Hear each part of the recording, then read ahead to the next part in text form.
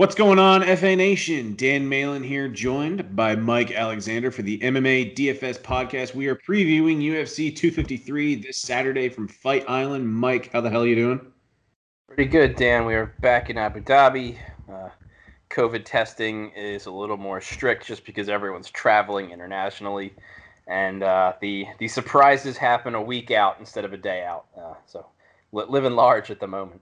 That's good. But they haven't done the weigh-ins yet. That's typically on Friday, correct? Yeah, that's always going to be 24 hours ahead of time. It's a little weird because they're 24 hours ahead of their event is a little bit off. I think they're still, let me pull up the start times. They'll still be really, really early local time, presumably. Oh, that's right. These are like in the afternoon almost, right?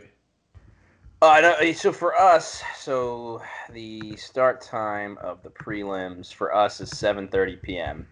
11 fights on this card, following up a quality card last week for Fight Night with another really good card this week. 11 fights, quality over quantity this week. Back at Fight Island, it's the regular 30-foot octagon for this card.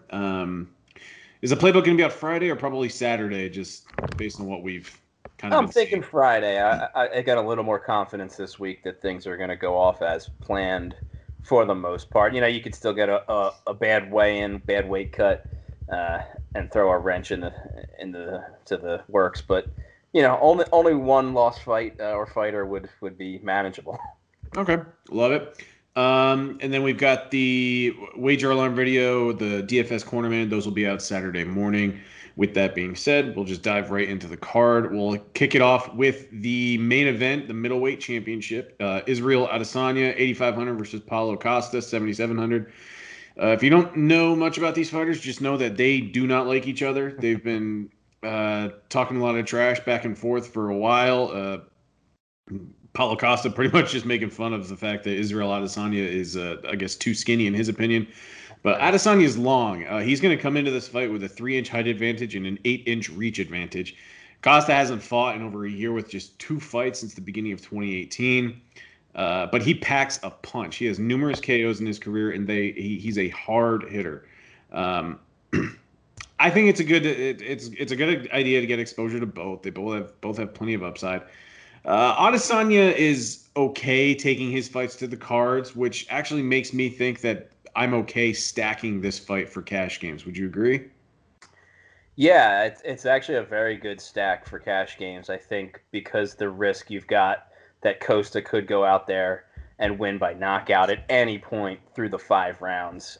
And Adesanya should be racking up some really nice stats, striking-wise, because he's going to be the guy that's going to be more active. Costa just wades right in. He does not care about getting hit, especially against a guy like Adesanya, who doesn't have that flat line power. You know, we've seen him flash people. Did it to Robert Whittaker, but we've got questions about Whittaker's chin for sure at this point. But you know, that's it's a pretty simple breakdown on the fight. Costa will just come straight ahead.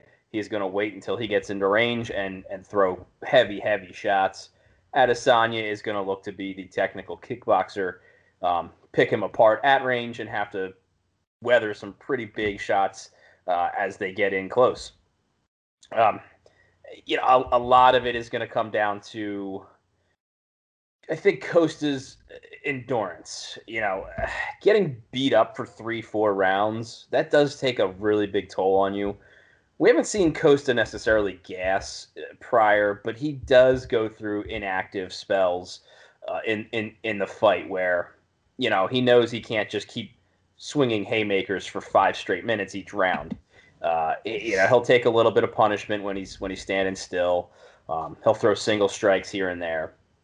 So, you know, Adesanya's probably, if it goes 5 rounds and goes to the scorecards, he's going to win 3 or 4 of them unless Costa is just scoring knockdowns, at which point it would be surprising to see Adesanya survive multiple knockdowns. And then the other side is, you know, if Costa does land and hurt you, he swarms. You know, he just empties the gas tank and knocks the daylights out of you. Another interesting thing in this fight is that neither of these guys have truly been tested, in my opinion. Adesanya's the champion. That seems weird to say. He's beat Robert Whittaker, who's an all-timer. He beat Yoel Romero, obviously a great fighter for what he is. Beat Kelvin Gastelum. That's not what it was. Anderson Silva, again, that's, very old Anderson Silva.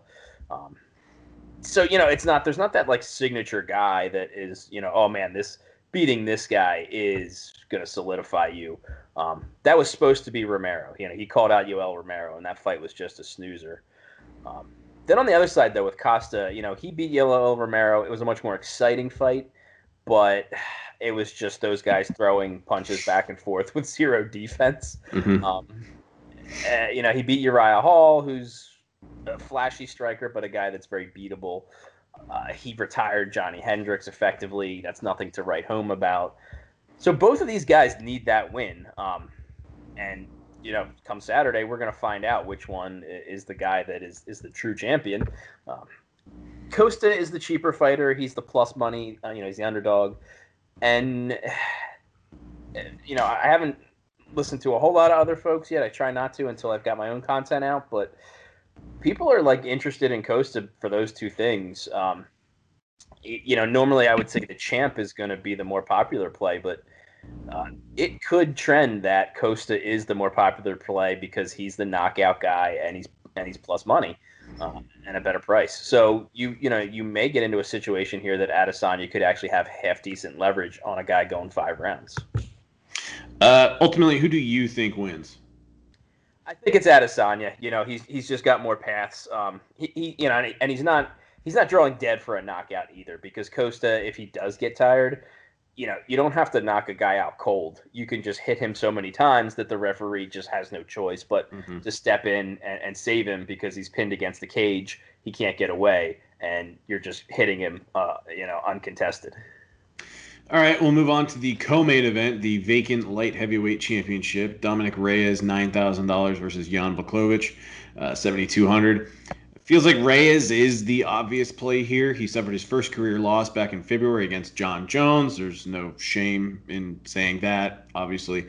Reyes is also 7 years younger, comes off as the better overall fighter.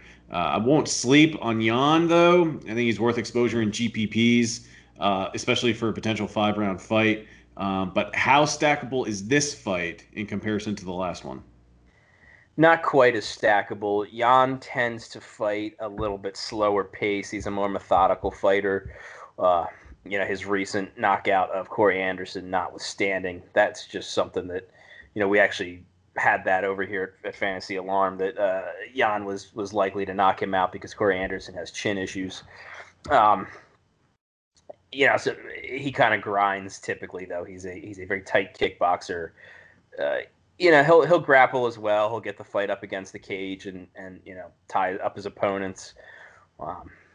Reyes can have trouble with that from time to time. Against Volkan Ozdemir, he won a pretty close split decision. I felt Ozdemir won that fight, but I guess ultimately Reyes did the bigger damage in the judges' eyes. And then Chris Weidman, tested his takedown defense very briefly in their fight. Got him down one time, got stood back up, and Weidman got toasted from there. Never should have been up at 205, really, and taken on a guy like Dominic Reyes. That's neither here nor there. I still don't think we know that, Reyes' takedown defense isn't a big liability. John Jones took him down twice. That's probably going to factor into why Jones won that fight. And, we've seen everybody kind of take him down at least one time here, anybody who's really tried. Blachowicz can do that. He's not a guy that goes in and wrestles heavily. He's only got a few takedowns in most of his fights. He's put up 4 in some fights, but it's usually like 1 takedown, 1 advance, couple advances, things like that. Ultimately, I think Reyes is just the crisper striker. He's the heavier-handed guy, and he's going to damage Blachowicz over 5 rounds. As long as Reyes doesn't get trapped on the mat and worn out, I think he does take this one. All right, move on to the next fight on the card. Kai Kara France, 8,900 versus Brendan Royval, 7,300. It's a flyweight bout. Royval will have about a 5-inch height advantage and a 4-inch reach advantage, but Vegas and DraftKings both like Kara France. The thing I don't like about Kara France is that he's content letting fights go to the card. Since May of 2017, he's 7-1, but only one win came inside the distance. He did score a pretty solid win over Tyson Nam in his last fight, and we saw last weekend how good he is. I really like Royval's price tag. I love the size, and I do tend to favor fighters a little bit that have a really solid striking advantage or length advantage at least. Looked really good in his debut against Tim Elliott. I'll get exposure to both, but I really like the price tag with Royval, unless you can, for whatever reason, talk me onto Kai a little more.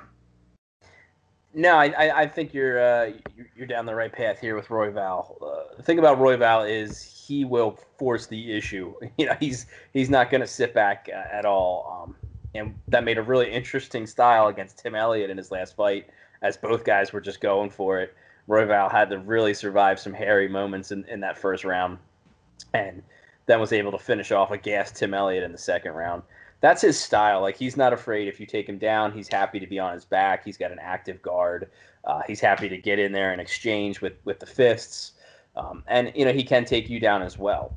Kara France, the thing I worry about is that he's maybe just too quick. He's improved his striking. I'm sorry, his takedown defense. From when he was originally a kickboxer, it was a slight issue for him early on in his MMA career. Now it really isn't quite as much. That said, though, Royval being the bigger guy, like, I could see them tying up and maybe getting things to the ground and winning by submission. But you gotta get him there. Kara France is a very careful fighter. He's another guy out of City Kickboxing down there in New Zealand. That's like half this card. It's the City Kickboxing team getting all of their fights on the same card. That Adesanya, Shane Young is one of those guys. They're all throughout the card. So it's probably Kara France by decision. That's not going to really hit value at 8,900.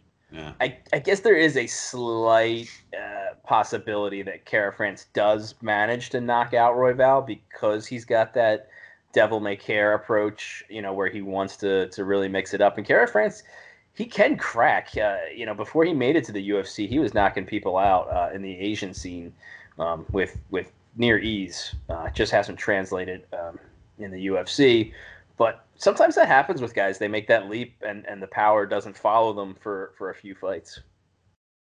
Next fight on the card, it's the first and only women's fight. We've got Ketlen Vieira, 8,800 versus Sijara Eubanks, 7,400. It's a women's bantamweight bout. Eubanks is stepping in for Marion Renault, who pulled out of the fight due to an undisclosed injury. Eubanks is coming off an upset win just a couple weeks ago against Julia Avila, so she's fresh, at least. Vieira has a 4-inch height advantage and has the better resume overall. Ultimately, if I'm just looking at the tendencies of these two women, I'm not entirely sure that we see a finish, but we've been wrong on the women's fights plenty of times. Like we've seen a lot more submissions in the women's bouts recently. But it's just, I feel like this is one fight that I might be fading for DFS. How are you feeling about it? I'm struggling with the fact that I was really excited to get Ketlen Vieira against Renault, who tends to quit in fights, and Vieira she's a banger. She comes to fight. She's got good grappling. She's got jiu-jitsu. She's not afraid to trade punches. That got her in trouble against Irene Aldana in their last fight, where she got dropped hard, which you don't really see very often, even at the heavier 135 women's weight class. Sijara, I think people are overrating her right now, coming off of that victory against Julia Avila. People were all about Julia Avila, but that fight was always coming for her. I actually put that in the playbook that, one of these fights is going to be the ceiling for Avila, because she just doesn't train at a camp that's going to push her.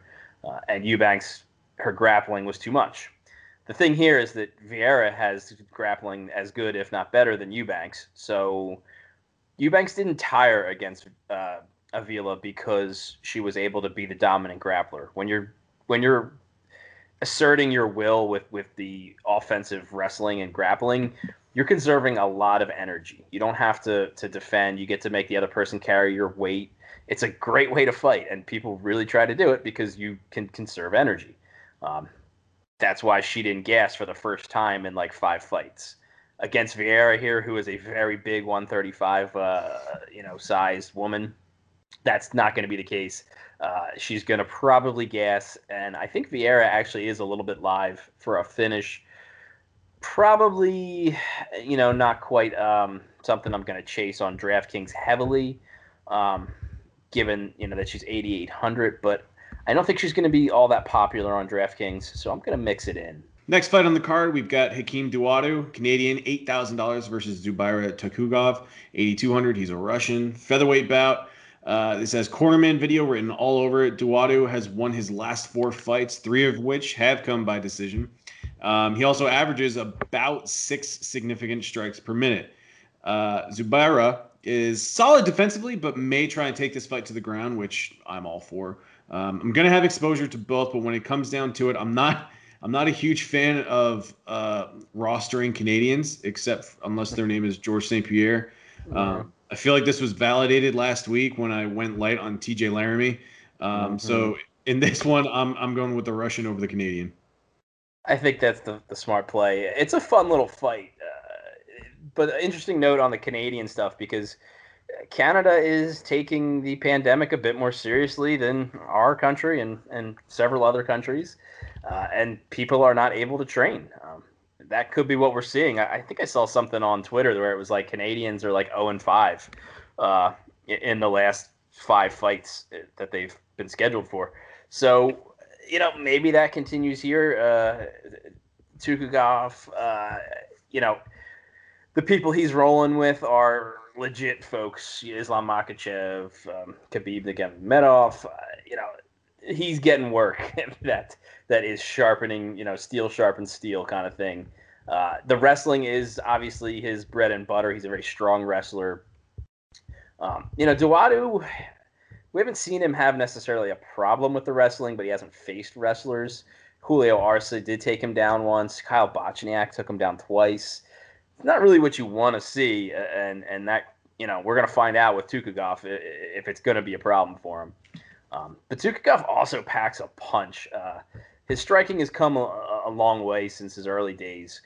And, Kevin Aguilar, I was higher on most than Kevin Aguilar at the time that they fought, but he still just smoked Kevin Aguilar out in the first round.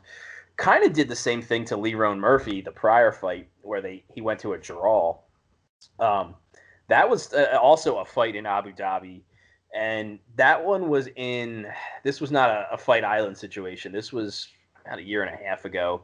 They fought in an arena that I think ringside it was about 100 degrees. I think I remember this. Yeah. Yeah, it was nuts. I don't know how the UFC let this happen. I guess it helps when there's some folks filling your wallet to bring a fight card their way.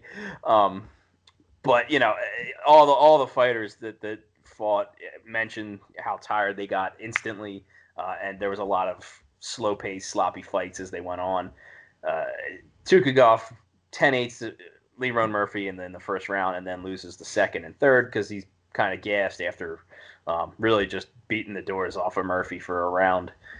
So we've seen 2 pretty strong performances. Factoring that from him in a row, I think this is another one.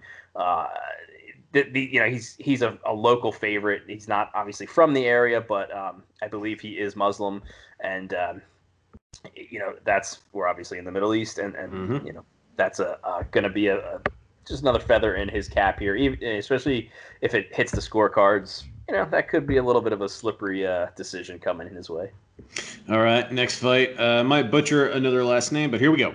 Brad Riddell is 9,200 versus Alex De Silva, 7,000. It's a lightweight bout, and it's hard to like the narrative for De Silva as he hasn't fought in over a year. Riddell averages over 6 significant strikes per minute to De Silva's 1. He probably tries to take this fight to the ground, but Riddell has really good takedown defense. Rydell is 2-0 in the UFC. It's a steep price tag. I get that. And he really needs a win inside the distance or a ton of volume, which might be there. But a win a win by decision doesn't guarantee 10 or 11x value. I might fade this fight. I'm not in love with it. I don't think I want to have any exposure to De Silva. I have a little bit of Rydell, but it just seems like Rydell is obvious chalk that a lot of people want to eat. I don't know. I'm not in love with this fight. I feel like on an 11 fight card, if I want to fade 3 fights, this is one of them, and maybe the women's bout. Yeah, if you're not building a lot of lineups, I don't blame you. I think you do want exposure if you're building more than just 1 or 2 lineups. And that includes De Silva. So his narrative in the UFC is he got brought over as a late replacement in, I think it was a card in Russia. If not Russia, then somewhere in the Eastern Bloc to fight Alexander Yakovlev. And that is just a nightmare fight to take on short notice. Yakovlev is a very savvy Russian vet and slippery wrestler. Tired out the young man and took home a guillotine choke win in the second round. But coming from Brazil to Russia, late replacement, going to Russia is not like you don't walk through security. Like there's stories about you get when you're an opposing fighter coming to fight a Russian, like you get put in a room for a little bit and they search your stuff and make you hang out, and meanwhile like you're trying to get your weight cut started week of. So I kind of let him off the hook for that one. He looked decent against Rodrigo Vargas, who's not a very good fighter, but he got the job done against him. He's a dangerous fighter, De Silva. The problem is he came up. He's part of the Astra fight team, I believe. Yeah, and what they do is they just put their people against tin cans until they've built up a big enough record to make the UFC. Once in a while, they got to give him one legit fight. I guess in De Silva's case, it was all right. We're late replacement against Yakovlev. We can take that loss, not a big deal, and then we're in the UFC from there. This is an interesting spot because it's a huge step up from even those two guys, but especially Rodrigo Vargas. What concerns me with Rydell is that he is an all-action fighter. He's a kickboxing coach, but he's mixed in the wrestling in his last 2 fights. That's something that I think people were obviously going to look to exploit against him. Magomed Mustafayev did, but gassed out and even had the wrestling turned on him a little bit. So,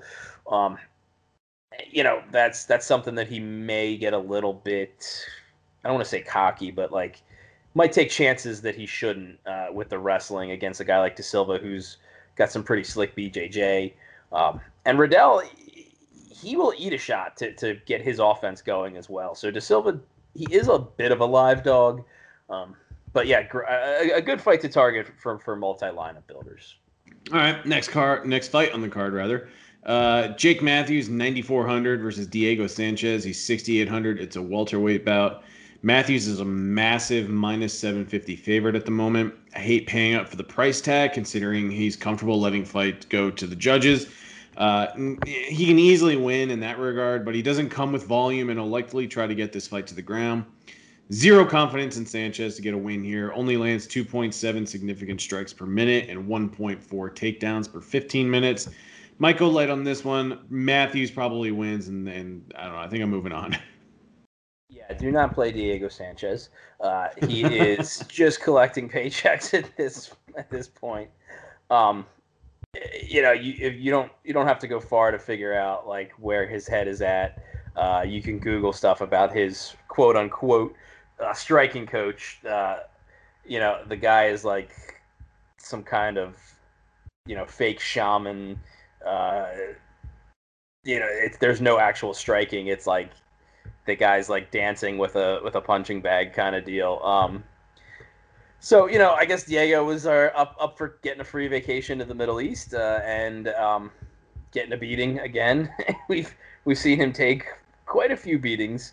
The only real surprise we had in his last 6, 7, 8 fights was really Mickey Gall gassing against him and Diego winning by knockout.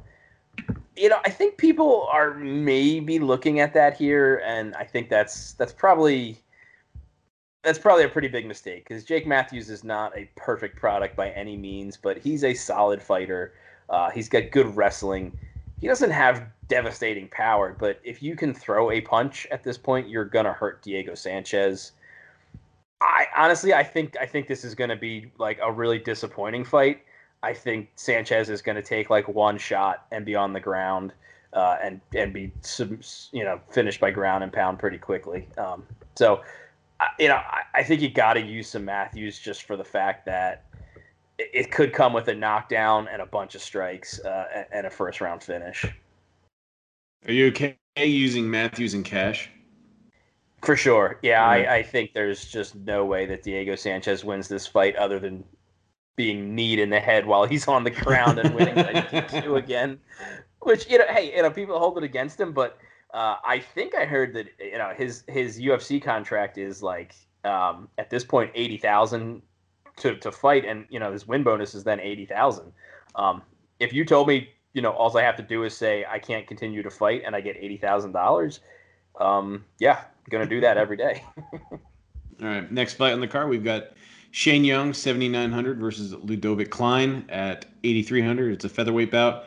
I don't know a ton about either fighter. I know Klein is coming in as a late replacement for Nate Landwehr, who tested positive for COVID. Despite the late replacement, I think I kind of want to go with Klein here.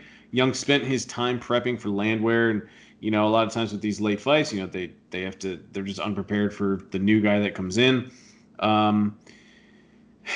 I like Klein as a GPP play. He comes with volume, as we've seen in his last two fights. He lands over 5 significant strikes per minute, but he also absorbs 5 as well. Mm-hmm. This could be a potential fight of the night candidate, in my opinion, if both guys are content with just swinging for the fences. Yeah, and I think a lot of people are starting to get hip to Klein, even though he doesn't have a lot of PR behind him. And that could be the problem for me in what shapes up as pretty much a coin flip fight. Yes, you got to pay a little more for Shane Young, but Shane Young, he does not. He's got one goal and one goal only, and that is to beat you up worse than you beat him up. And yes, his opponents have landed a good amount of strikes against him, but Austin Arnett, Ronaldo Dai, those guys are not UFC caliber. I don't think either are in the UFC anymore. And then he lost to Volkanovski, but he went to decision with Volkanovski, which says something. This was back in the days when Volk was still a wrestler, before he was a kickboxing machine. He would take you down, ground and pound the heck out of you.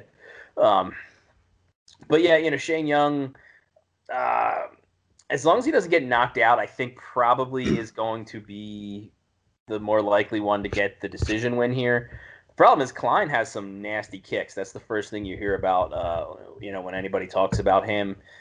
I don't love that Klein is, this is a pretty good jump up in competition for him. But, he's 16-2. He's not green by any means.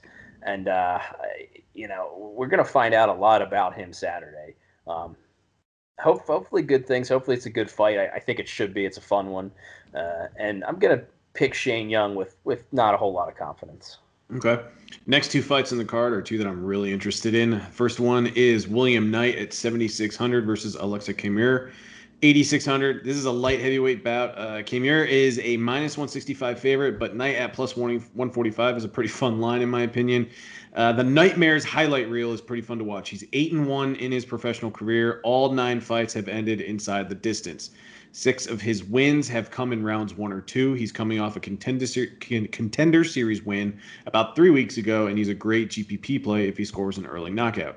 Kamur is no stranger to early finishes. His UFC debut went to the cards, but in the contender series and other promotions, he knew how to finish his opponents early and often. 5 of his 6 professional wins have ended in rounds 1 or 2. I think I'm going to take the discount with Knight, but I'm going to mix in plenty of both in my GPP builds because I don't see this one going to the cards. And that could be smart because that seems to be the way the wind is blowing. Kamur, he kind of disappointed against Justin Ledet in his UFC debut. Uh, he fought Ledet's fight. Ledet's kind of, down at 205, he's pretty slow, and he's just kind of a target at this point. But he does have a good boxing game on the way back, offensively. So, I don't discount it too much that it was a solid UFC debut win for him. But like you said, Knight hits like a train, and Kimura cannot leave the openings he left against Justin Ledet and live to tell the tale. So I think either Kimura is going to win a pretty busy decision or possibly a late knockout, or he's getting knocked out in the early going by Knight, first round or early second round. So good fight to target. Love it. Next fight on the card, it's a heavyweight bout, which I normally don't really like getting exposure to. However, this one is different. Juan Espino is 9,100 versus Jeff Hughes, who is 7,100. Espino is a minus 300 favorite. Heavyweights tend to gas out. These can get sloppy and ugly fights, but in my opinion, Espino might be worth paying up for. He really likes to get these fights to the ground. All three of his wins on The Ultimate Fighter came via submission. He averages 8.3 takedowns per 15 minutes, which is an absurd rate that screams regression might be coming. But that is a ton of takedowns. He's a submission specialist, which we don't typically see from heavyweights. I have zero interest in Hughes. I have a lot of interest in Espino. Am I reading this right? You're not too far off. No, people are a little bit excited about Espino. Hughes is just kind of a placeholder. If this weren't heavyweight, he would not be in the UFC. But heavyweight is starved for any talent. He's 0-2, and I guess he's got the one no contest because Todd Duffy said he got poked in the eye and quit in their fight, just as Hughes was starting to punch him in the head a little bit. But I don't think Hughes is probably going to be long for the UFC. Espino is somebody that they do, they want to build into a product. He was the Ultimate Fighter winner. We haven't seen him since then. So, the game plan should be exactly the same for Espino. He's going to try to get Hughes to the mat and finish by submission. Hughes is going to be a little bit of a bigger challenge than probably any of the guys on the Ultimate Fighter were for Espino. But Hughes, he can't hurt you. He's kind of a technical heavyweight, which, you're still a heavyweight that you could knock somebody out. You're a 250-some pound man, but I don't see that happening. And I think Espino could definitely find some grappling points for you. All right. Last fight we'll preview. It's the opener for UFC 253. Khadis Ibragimov, 8,700 versus Danilo Marquez, 7,500. It's a light heavyweight bout. I love targeting the first fight on most cards except this one. Ibragimov comes in, and it seems like he's fighting for his job. He's lost all three of his UFC fights. Marquez is making his debut. Khadis is minus 155 to win. He lands about 5 significant strikes per minute, but he also absorbs 6 per minute. Marquez has okay grappling, couple wins via submission, but he's making his UFC debut at 34, so it's not exactly he's like a young hot prospect that people need to know about. This matchup just it's not what it was last week with Tyson Nam in it. I'm just not interested in this one. Yeah, I mean, if it weren't pandemic times and this fight weren't taking place in Abu Dhabi, Ibragimov would be out of the UFC, but we are in a pandemic and it is taking place in Abu Dhabi, and the Russian Ibragimov is getting booked here. And the only guy that they could really find that made it a worthwhile fight on both ends was Danilo Marquez, who we don't really know anything about either. The thing about Ibragimov fights is they are very high variance. He has come out of the gate really fast in a bunch of them. He did not his last time out against Roman Dolidze, and it was. I mean, Dolidze did score a nice knockout, but it was the old guy throwing a kick as the other guy's kind of ducking / maybe going for a takedown. turns into a knee to the face and, flash knockout. Was that really your intention, or did you just get lucky? Deleeds is a hard-hitting fighter, so, hard to say lucky. But we still don't really know, what Ibragimov is at this point after the weird fight with Da Un Jung. Again, another weird fight with Ed Herman where he really beat him up for the first round and couldn't finish the job and then lost the next two.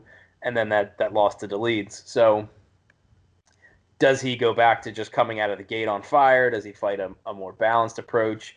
Does he get submitted by Marquez? Like, everything is in play here. So for guys building multiple lineups, you probably want to get a couple shares of both. But, it's a weird one. I wouldn't blame you for staying away. Yeah.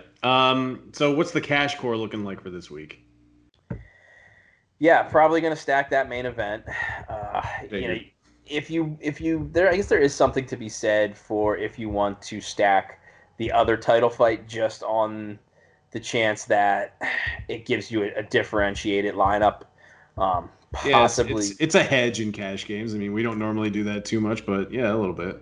Well, and so anytime there is one main event, almost everyone stacks it if it's going to be fast paced or go 5 rounds. It's just a safe thing to do. When you see 2 main events, you see people either stack both or the more popular one, which is typically the flashier fighters. Mm-hmm. But Reyes and Jan could easily match or exceed that fight, especially if say Costa wins by knockout in the first or second round. Then he scores 100 and Izzy scores 20, and you get a 120, and that's not really great for a stack. It would not be hard to exceed. So, if you want to take a little bit of risk there while still having a bit of a floor, you could do that. Looking through the other dogs, Shane Young is a nice price. Probably not going to get knocked out early. Tukagov for the wrestling is a guy that I'm interested in, even if he loses that fight because he gasses. You've got some wrestling coming back your way. Brandon Royval? Huh? Royval not in cash. Not a cash. Oh, no, I know what you're saying. Usually after I ask the cash core question, I pivot to like your favorite. Okay. Yeah. Yeah, so for GPPs, Royval for dogs. Definitely Royval. Alex De Silva, he's not going to be very high owned, and it's an excellent leverage play. We've seen that a lot lately. These guys that are big favorites and gals that end up losing, if you've got the other side of that fight, you just cut off 50% of the field, and then also there's maybe 10, 15% of people who have that fighter along with you. That you've just shrunk everything hugely to be able to cash.